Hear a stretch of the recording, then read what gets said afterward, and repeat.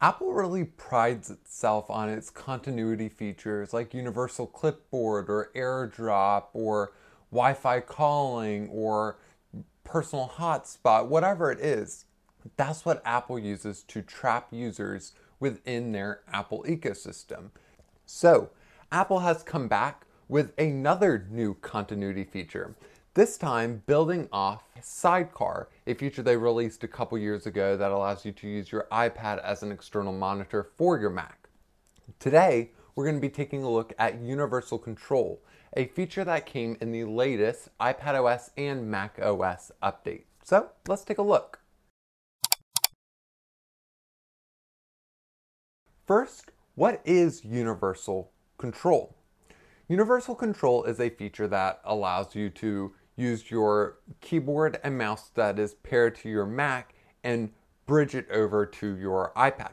Now, this is a little bit different than Sidecar that you may be used to, where Sidecar was an option that allowed you to use your iPad as an external monitor for your Mac, which worked okay, but it was a little awkward, forced you to use the Apple Pencil, and it just wasn't overall the best experience.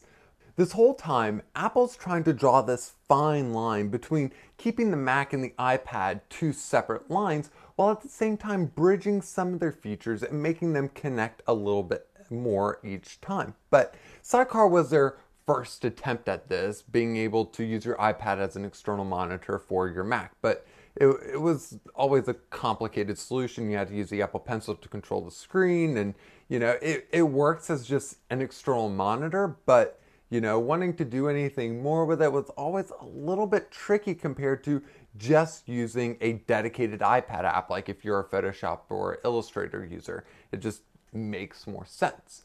So let's first start by taking a look at how to enable the feature. To use Universal Control, you'll need a supported Mac or iPad. You can find a list of those on Apple's website. Your Mac will need to be updated to macOS Monterey 12.3 and your iPad to iPadOS 15.4. You'll also want to make sure that all your devices are signed into the same Apple ID and iCloud account and have two-factor authentication enabled. You also want to make sure that you are within 10 meters or 30 feet from each of your devices and have Bluetooth, Wi-Fi, and handoff all enabled on all of your devices. So, you can start off on your Mac by going into System Preferences, Displays, and you'll see that there's a new button here that says Universal Control.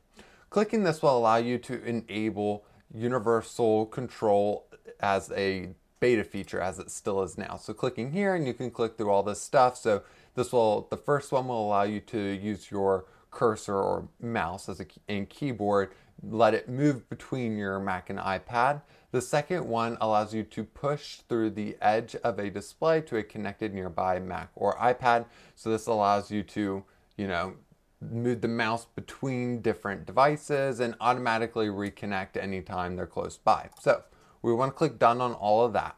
And now we can hop over to the iPad, open settings, go to general, handoff, and enable cursor and keyboard. And once again, that's also the beta. So with that, I can click add display here on my Mac, and I already see under link, keyboard, and mouse, Ralph's iPad Air 4, this iPad, shows up as an additional option.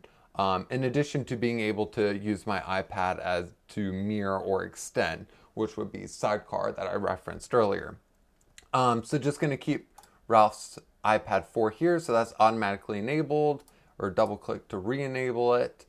And there it is. And then it pops up here as another monitor. So just like my screen over here is that one, this is my main monitor, and now here's my iPad off to the left, which is in this case where my iPad is. But if my iPad were on the opposite side of my desk, say here in between the two other monitors, I could move this over here.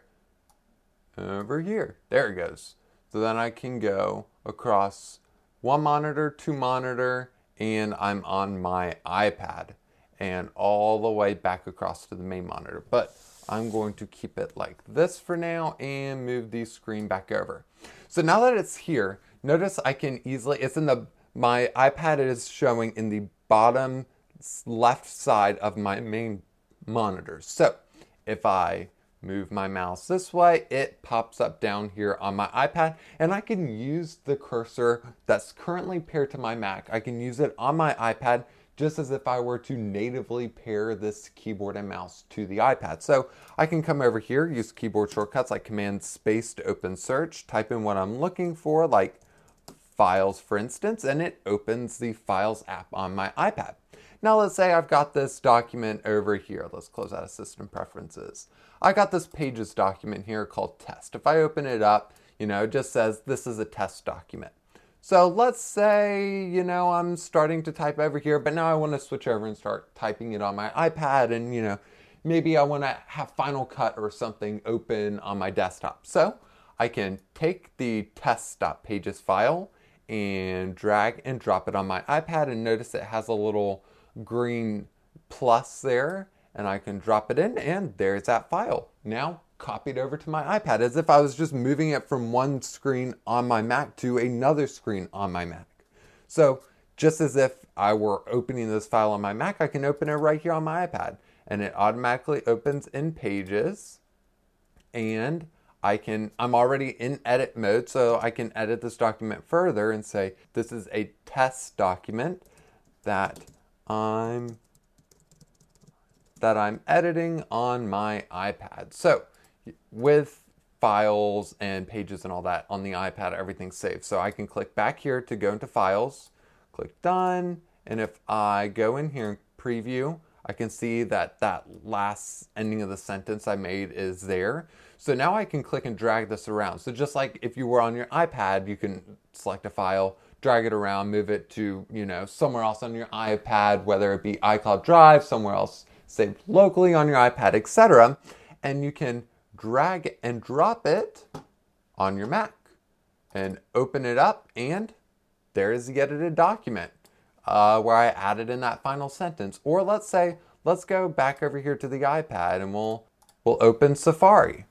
I open a new tab here, and I've got appleguideweb.com here, and let's say I want to move this over here. Boom, drop the address in the address bar on my iPad, click enter, and I'm at appleguideweb.com on my iPad seamlessly. So I was able to drag and drop text across different devices from my Mac to my iPad.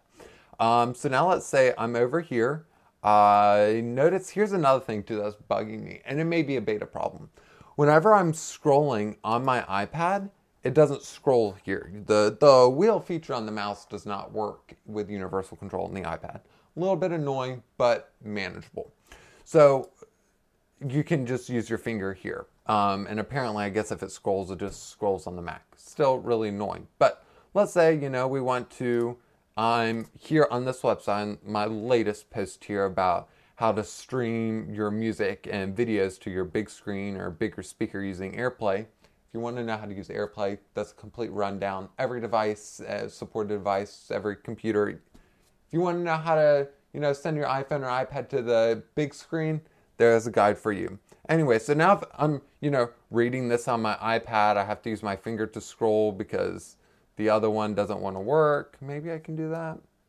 Oh, I could do that once the scroll bar comes up, but no wheel.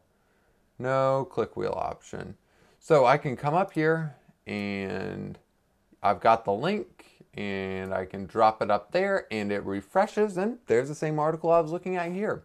So this is actually a pretty cool feature to be able to do this, because I know there's a lot of times when I'm multitasking, for instance. I'm writing an article in Grammarly because that's what I use to spell check and everything. So but I also reference the article while I'm editing the video, just because usually everything I do except for this video is all scripted. So I can follow the script and know where I'm at in the video editing, know what's coming up, and kind of get a feel on how things can go. But now I can have Safari open in one tab or one window or one display connected to my Mac, Final Cut in another display on my Mac, and then use my iPad to run Grammarly.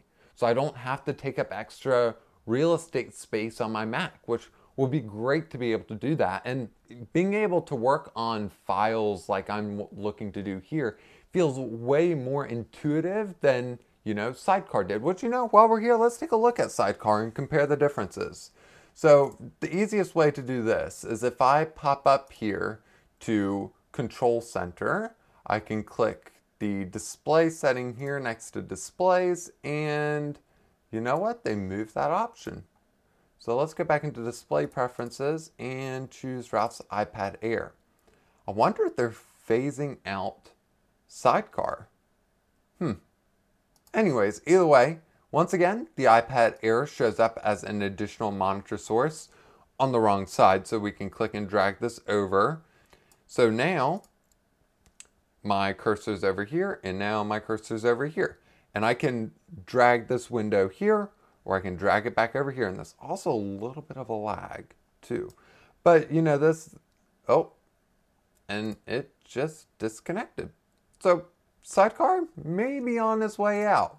But I am really liking this universal control, even though it's apparently still in beta and the scroll wheel doesn't work. And I would love to see like a customized buttons be able to work on the iPad and being able to program it just like you can if you were to pair this mouse to the iPad directly, which you can do, but you have to, with this mouse you can do, but you have to change the source and then you have to change it every time you're going back and forth.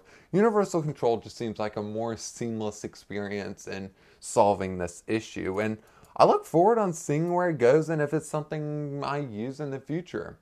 But I think that's it for universal control, at least for now. I'm sure they'll adapt to more stuff later as more people use it and as they find a place for it. But hey, thanks for watching. If you enjoyed this video, maybe you may want to check out my other 2 videos I made about continuity features in the Apple ecosystem. There were so many that I had to make 2 videos on it. Great if you want to watch that. I'll link those below. You can also read those articles on our website, appleguideweb.com. Listen to those stories on our podcast, anywhere you listen to podcasts. Once again, all these links are below, along with our Patreon, where you can directly support the channel. Once again, thank you so much for watching, and I will catch you in the next one.